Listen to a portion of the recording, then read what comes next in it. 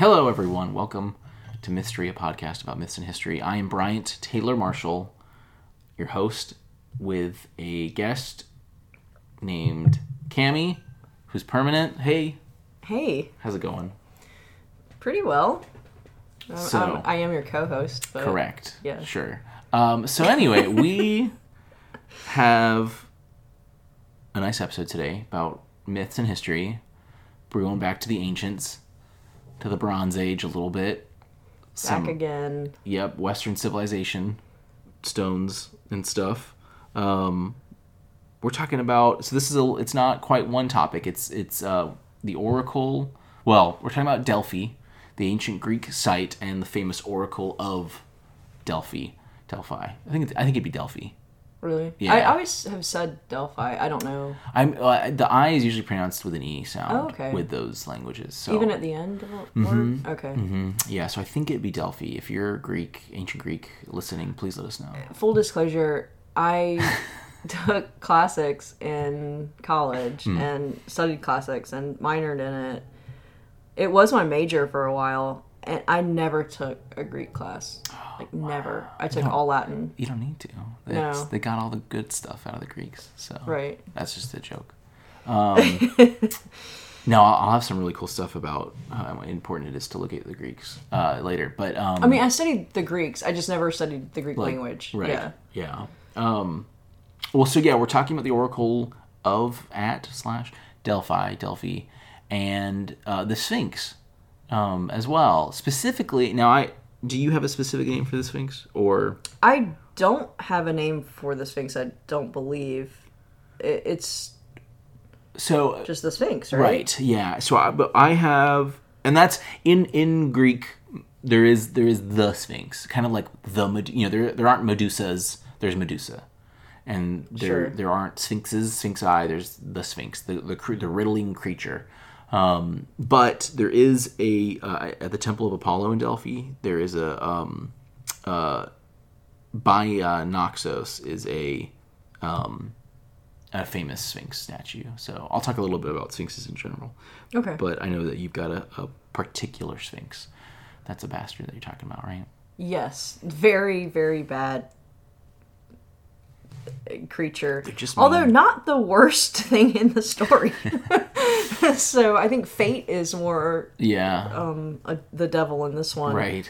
So perhaps the most or the myth that speaks about the Oracle of Delphi the most would be Oedipus Rex or Oedipus. Mm-hmm. Oedipus the king. Although many myths do include the Oracle as a way for humans to be guided by the divine. So you run into that in other stories too, like in Cupid and Psyche, Psyche's father. Whoa, let's say that for the podcast, ma'am. Just consults with the Sphinx about something. I won't go into details. Stay tuned to find out. So, in Thebes, there was a king and a queen called Laius and Jocasta, and they had no children, but after many years, they did have a boy. And so they're very excited. And Laius decides to take the boy to the Oracle of Delphi just to see what kind of king he's going to be. He's so excited, like this beautiful boy, it's his only child, and they've tried so hard for so many years. And so he presents the baby boy to the Oracle, and the Oracle says, this kid's going to kill his father and marry his mother. And so Laius was obviously very distraught. Wait a minute. This is the fortune cookie I wanted. He goes back to Jocasta and tells her what's going to happen. And they both decide they have to get rid of the child. They have to kill him. And so they didn't want to do it themselves, of course, as they're the king and queen. So they get one of their servants to take the boy out and just kill him, but kind of far away from Thebes. So the servant goes on this journey, and he starts to lose heart, on the way to do this, because just the weight of it is, weighing on him. Mm-hmm. So he ends up piercing Oedipus's ankles and driving a rod through them, and then hanging him on a tree. What a just a great And they have way. not named him Oedipus at this point. Okay. I just want to, like... So they didn't name the boy. It was just, like, the boy or something. Right, yeah. But a shepherd who... I guess he's, like, looking for his sheep or whatever, and he hears the boy crying, and... Wailing. So he takes him down, and he takes the rod out, and he brings him to Corinth, and he's, like, nursing him back to health and stuff like that. So, as luck would have it, the king and queen of Corinth were also childless, and it was... Corinth? Is it Corinth? I think so. You know what? I think it is. Corinth. Yeah, it's, like, right above Delphi. Yeah. Yeah.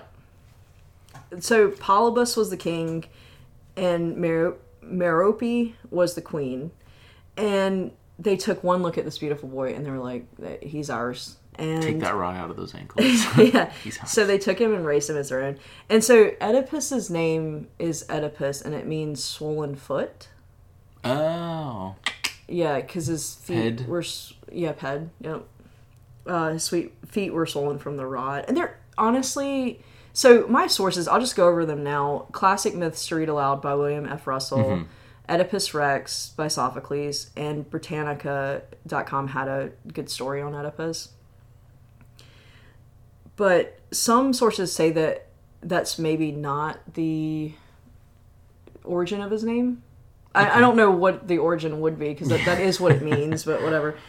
So he grew handsome and strong, and no one knew he wasn't the rightful king. I mean, everyone just thought he was the king and queen's son. So first he worked to become sort of the best fighter, because he wanted to be able to defend his throne when he became king. Then, after a conference with his mother, who said, yes, you can fight really well, but can you lead? So he decides to be a good statesman, and he starts going into the town and talking with people in the market, because he'd get people, they get people from Egypt, and they would get people from, other areas. Yeah, it's a coastal city, so yeah. In the marketplace, and he would talk with them, and he just became a really good statesman because of that. So, in his talks with the people in town, he finds out, but he doesn't believe it, that he's not the actual son of Jocasta, or he's not the actual son of Merope and Polybus. And so he goes to his mother, and he's like, is this true? Like, he doesn't want to believe it. And the mother, like, instead of being like, oh no, that's not true, she just gives him a cryptic answer that the gods gave you to us to answer our prayers. And so Oedipus is like, this won't do. I gotta go see the oracle. So he goes to the oracle of Delphi, and the oracle says to him, it does not answer the question of whether or not he's the right lineage, but he says, or she says, you will kill your father and marry your mother. So Oedipus gets really upset about this, because he loves his parents, and he decides to run away. He's like, the only answer here is for me to not, run away. Well, little does he know, he's running to his fate. So he meets a chariot at the place where three roads meet, and this was from the classic Myths to Read Aloud. I thought this was really interesting. So in Latin, it's trivia, which is Trivia, which is trivia. Right. And so William F. Russell kind of talks about, and I didn't look this, I didn't put another source to this, so I'm not sure how true it is. Sure.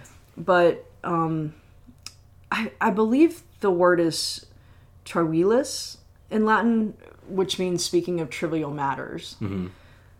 So you're meeting at these crossroads, you've just come from market or whatever, and you're going home and you're about to split off. And so you're just that little bit of conversation before you leave. Yeah. The trivial things you talk about. So yeah. I thought it was really interesting. So anyway, there's the chariot, and the chariot driver wants Oedipus to get out of the way. So he ends up pulling out a whip and whipping him.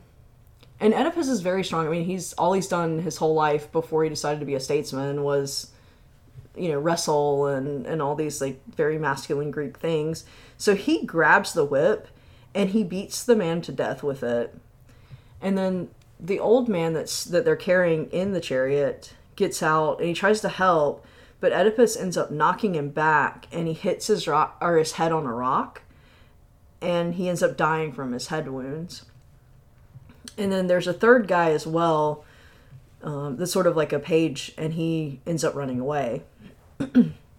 So Oedipus reaches Thebes, and he learns that the king is dead, and worse yet, there's a terrible creature blocking the city gates.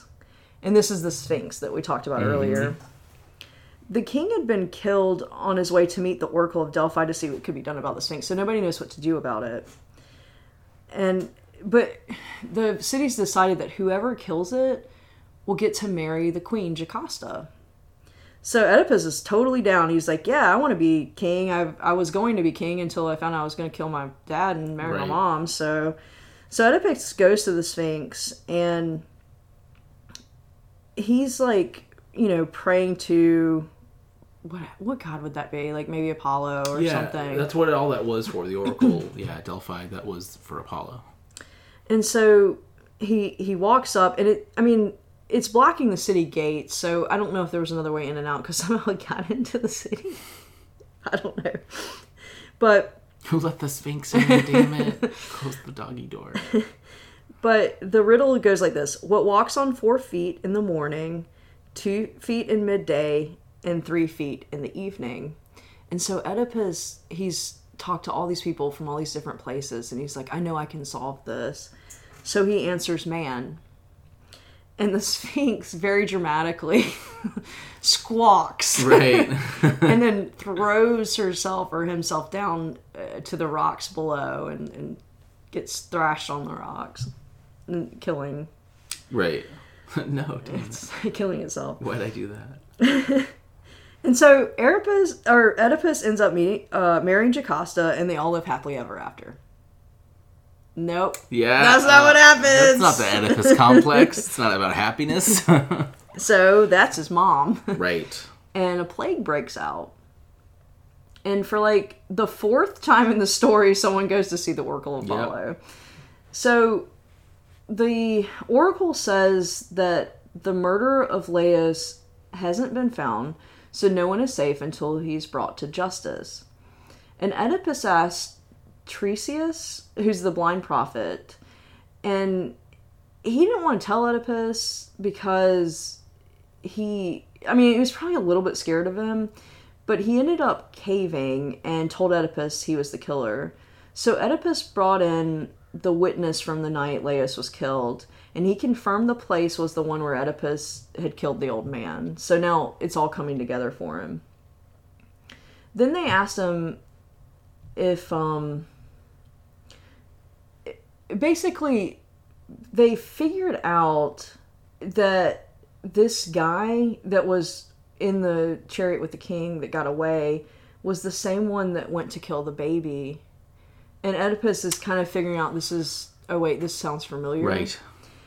And he confessed that he didn't kill the baby, that he left him with a rod in his feet, or in his ankles. And then they interviewed the shepherd who found him, and he came forward. And so Jocasta's just devastated with the news that this is her son. And she locks herself in a room and ends up killing herself. And so Oedipus, not being able to save his mother, he plucked out his own eyes with her brooch. And he became a blind beggar. But his daughter, Antigone, stood by him, which causes issues later in the Antigone tragedy. Right. So that's my story on the Sphinx in Delphi. Oedipus. That's fun. I didn't do a lot on specifically Oedipus. I didn't want to focus that. Sure. But one thing I did find out, because Sophocles wrote Oedipus, but apparently it was like an old story before then. Right. I didn't realize that it was well known. Right. Yeah. So, yeah, I didn't realize that. I thought he was just one day woke up and was like, yo, dude wants to make his mom blind himself. But, right. So, Oedipus, the play, old story, written anew, or kind of Sophocles is like, oh, I'll get the royalties on this check. But so Delphi it's a place, it's extremely important to Greek culture. It was first settled in Mycenaean times in the Bronze Age. So we're talking like as early or late as 1500 BCE. And in 800 BCE, it started to really take religious meaning, and that meaning came from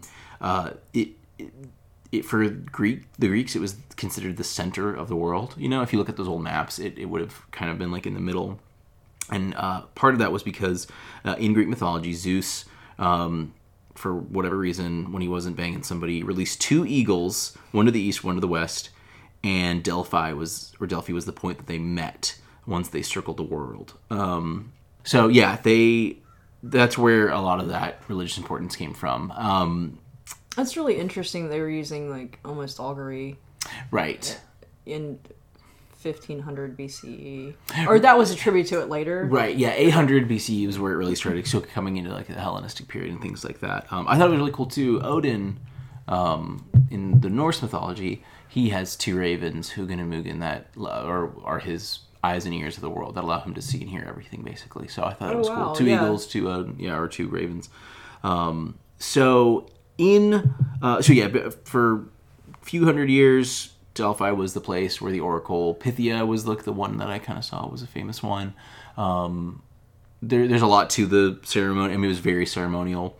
But in 480 BCE, the Persians attacked, and in 279, the Gauls attacked. So, damn. But the Romans, in 191 BCE, the Romans took over. But then in 393, Common Era, Theodosius decided to shut down the pagan crap because we're done with it. That's what he said. So that was a quote. But then, and what's cool, the rediscovery of it and the excavations didn't really start until like the 1860s. Was he an emperor or pope? He was so this was. And I know they kind of became the same thing after a while, but he wasn't the pope, I believe. This would have been Theodosius was. We're trying to get into my Byzantine friends. So he probably was he wouldn't have been pope, but he would have been. Was he emperor? Yeah, he was the emperor of the Eastern Roman Empire. So I don't know how, because that when did Rome fall? Am I putting you on the spot? Am I putting us on the spot? I don't know. Are we gonna cut this? That's fine. I'll work around it. But yeah, it would have been really important to them. Did they ever to not really have fall? But it wasn't until the 1860s when French archaeologists started really getting back into it. And one of the cool things they found was a awesome Sphinx on a big pillar. So that's Delphi in a nutshell. It's important. It was a Greek epicenter of a lot. One funny story I found was where is it? There was a story of It's okay. I do have here a question about the Sphinx. Go for it. So they found a statue of a Sphinx at Delphi. Like some archaeologists found it. Is that what you're saying? Yeah, the Temple of Apollo in Delphi in 1860. And it looks like it was originally set up in 560 BC in the temple as an offering of the Temple of Apollo by Naxos, one of the richest islands at the time. This is all from Ancient EU and Wikipedia. The Sphinx of Naxos is what this Sphinx is called, I believe. But there are tons of Sphinxes around Greece. They were really important, especially for tombs and things like that. It looks like that's Did kind they of all where have riddles, or was it just this one? That was the Greek Sphinx. Okay. The one, the creature, it was known for that. Okay. But it's funny, and I always thought of, you think of Sphinx, you think Giza. No, not Giza. That's the pyramids. You think of Egyptian Sphinxes. Yeah. But it's so prominent in Greece. It seems like it was all over the Mediterranean. Right. Yeah. Well, it's great too. It's not just over the Mediterranean. it actually, so I don't know if you remember when we did, I think it was the Hercules episode, I told you about, I think it was called Greco-Indo culture. Yeah. So this comes back here in a big way, thanks to our boy Alex the Great. There is a huge influence, Sphinx influence in a ton of, in India, Southeast Asia, Burma, Myanmar, Thailand, across like Hindu and Buddhist culture and in Hindu and Buddhist art, you can find, especially like so there's like the iconic image of a pillar with a sphinx on top, and you see similar things. Oh yeah, I've seen that. Yep. Right, and that's actually seen in the pillars of Asoka in 3rd century BC India, following contact with Alexander the Great. So. And there are these two. I've talked about the Indo-Greco culture. There's an Indo-Greek culture, and there's also a Greco-Bactrian culture that spawned after Alexander the Great as well. And the Bactrians are a Iranian people, an ancient Iranian people, similar to like the Scythians, and things like that. And these are also cultures that really melded in with Greek influence, and like they had every capital was named after Alex, but. Yes, there was Sphinx iconography. Like I talked about how you can see Herculean imagery in Hindu carvings and things like that. You can find the Sphinxes in there too. It's really prominent there. And one cool thing is too that because we've lost a lot of Greek antiquity, like the physical representations of a lot of things.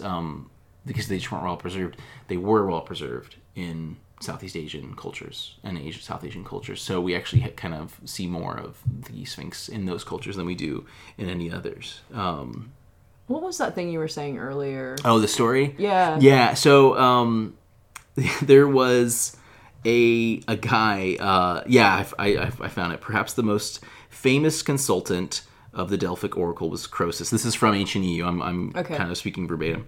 There was a rich king of Lydia who was faced with war against the Persians. Came and asked the oracle's advice. The oracle stated that if Croesus went to war, then a great empire would surely fall. And so the Lydian king was like, "Yeah, I'll take on Cyrus." Cyrus, the Cyrus. However, the Lydians were routed at Sardis, and it was the Lydian Empire that fell. A lesson that the oracle could easily be misinterpreted, like in Oedipus, by the unwise or overconfident. And they say unwise or overconfident, but I just imagine that the king of Lydia, like he's at Sardis. The routing has started. They're losing ground. His royal guard are around him, and he's like, "Man, we're oh, thank you, Oracle. I'm a great empire. Oh my gosh, thank you so much." He's just like, "Oh my gosh, thank you. I didn't realize it was a great empire." That was just a funny one that was recorded. You know what that reminds me of? And I don't know that the Oracle at Delphi said this or was like this. Yeah. But both of them remind me of how we think of when a genie grants a wish. Right. It's never what you want it to be. Or literally every episode of That's So Raven. I mean, it's just that's what this was based off of. Right. You see the premonition of a glimpse, and it's usually the self-fulfilling prophecy, or you take it to it's in some ways it's like Oedipus is great because it was so old and it has a great story to it, and it's really interesting. Some of it is a little silly. I mean, you can't imagine the when she said a great empire will fall, and the king of Lydius would I'll give you 100 more of whatever currency I'm giving you if you can just be a little more specific. Stop huffing the ground, man. Right. Please just be serious with me. So two other little things too. In the 15th century, there was a revival of sphinxes. I think it's called the French Sphinx, is what it's kind of called. Okay. But probably I think it stemmed from Renaissance culture, which in Lars Brownworth's book. What is it? Oh my God! The Fall of Western Civilization? No, damn it! Lost to the West. That's what it is by Lars Brownworth. He basically talks about Byzantine culture from the break of the Roman Empire, a little bit before that, to the end when Mehmed the Conqueror took Constantinople, and he he doesn't. I mean, there's no proof behind this, but he kind of has this idea, this romantic idea that everyone who fled Byzantium and Constantinople, they would have gone east, back to Rome, back to Europe. They would have fled that way, away from from Turkey and the Anatolian Plateau. Yeah, they would have fled back to Europe, bringing also, because Constantinople, it was the capital of the world. Right. They would have brought back all this art and culture, and in 1453, if you kind of coincide things, the Renaissance art and period, the art is about to flourish, and so maybe when Byzantium fell, they came back, and then the people would have brought back pots and crap with sphinxes on them, and they would have been like, I'll sculpt that, and then boom, you got 15th century sphinxes. So that's a cool little connection. Yeah, no, that's interesting. There's just that carryover. But anyway, in the 15th century, there was a flourish, a revival of like, hey, let's make sphinxes again. And like in Spain, there's a really famous one, and a few other places that were made in the 15th century. So it's a cool. It's super Greek, but it really reigned through for a very long time, and came back. And Delphi, the oracle, she was weird. The Sphinx of Naxos, that's the final thing I almost forgot. Also, it has an engraving on it. I can't remember exactly what it says, but it's basically, apparently you had to have, so everyone wanted to see the oracle, obviously, and there was like a certain priority, and the Sphinx had an inscription on it that basically talks about its priority. Okay. So like, I guess, I don't know, it was interesting, but yeah, that's whenever I hear in a story, then we went to go see the oracle, we had reservations. Yeah, I know. Yeah, but how can you just? There's no walk-ins. Like you take a number and you wait. And back then you're waiting 8 months, and by that point you're dead. That's half your life. So yeah. But anyway, so that's a lot of Western culture there for you. Yeah, I had no idea that the Sphinx was so widespread. I knew that like in Egypt, because there's and that makes Sphinx. Right. Yeah. The huge sculpture. Right. Is it a monument, I guess? Yeah, it's a stone carved monument, and it surely was inspired from the interaction, who took over, what Greek family took over in Egypt? The Ptolemies? Yes, thank you. So maybe I should have Googled that before I got here, when that Sphinx was made, but I'm sure that there was a connection there. I think that Sphinx was before that. Oh, maybe, yeah. I'm pretty sure. Or it might have been when they came over, but it was before like Cleopatra and all that. Sure. Yeah, that's a good point. Well, Alexander the Great, that would surely have inspired it when he took over Egypt and that whole entire plateau. And it is really cool. I really liked seeing that Greco-Indo thing in it, and there's the Greco-Bactrian now. There's even it goes way on, and you can see those in that, and just the melding of the languages and things like that. It's really wild, the cultures. It's a really cool way to go. So yeah, that's a little Sphinx really 101 for you. Yeah, it's pretty wild. Wow, we're almost at the 30 mark. Oh wow. Yeah. Okay. Everyone, we didn't even have Peter here today. I know, yeah. Everyone, thanks, of course. We ended the last episode abruptly, but so we'll do it a little properly this time. Let us know what you think. Mystery with an IE at gmail.com is a great way to get in touch with us, or you can hit Cami or me on Facebook or on our group. Let us know if you have any myths that you'd like to hear, and we'll see you next time. Oh! It's not a Sphinx.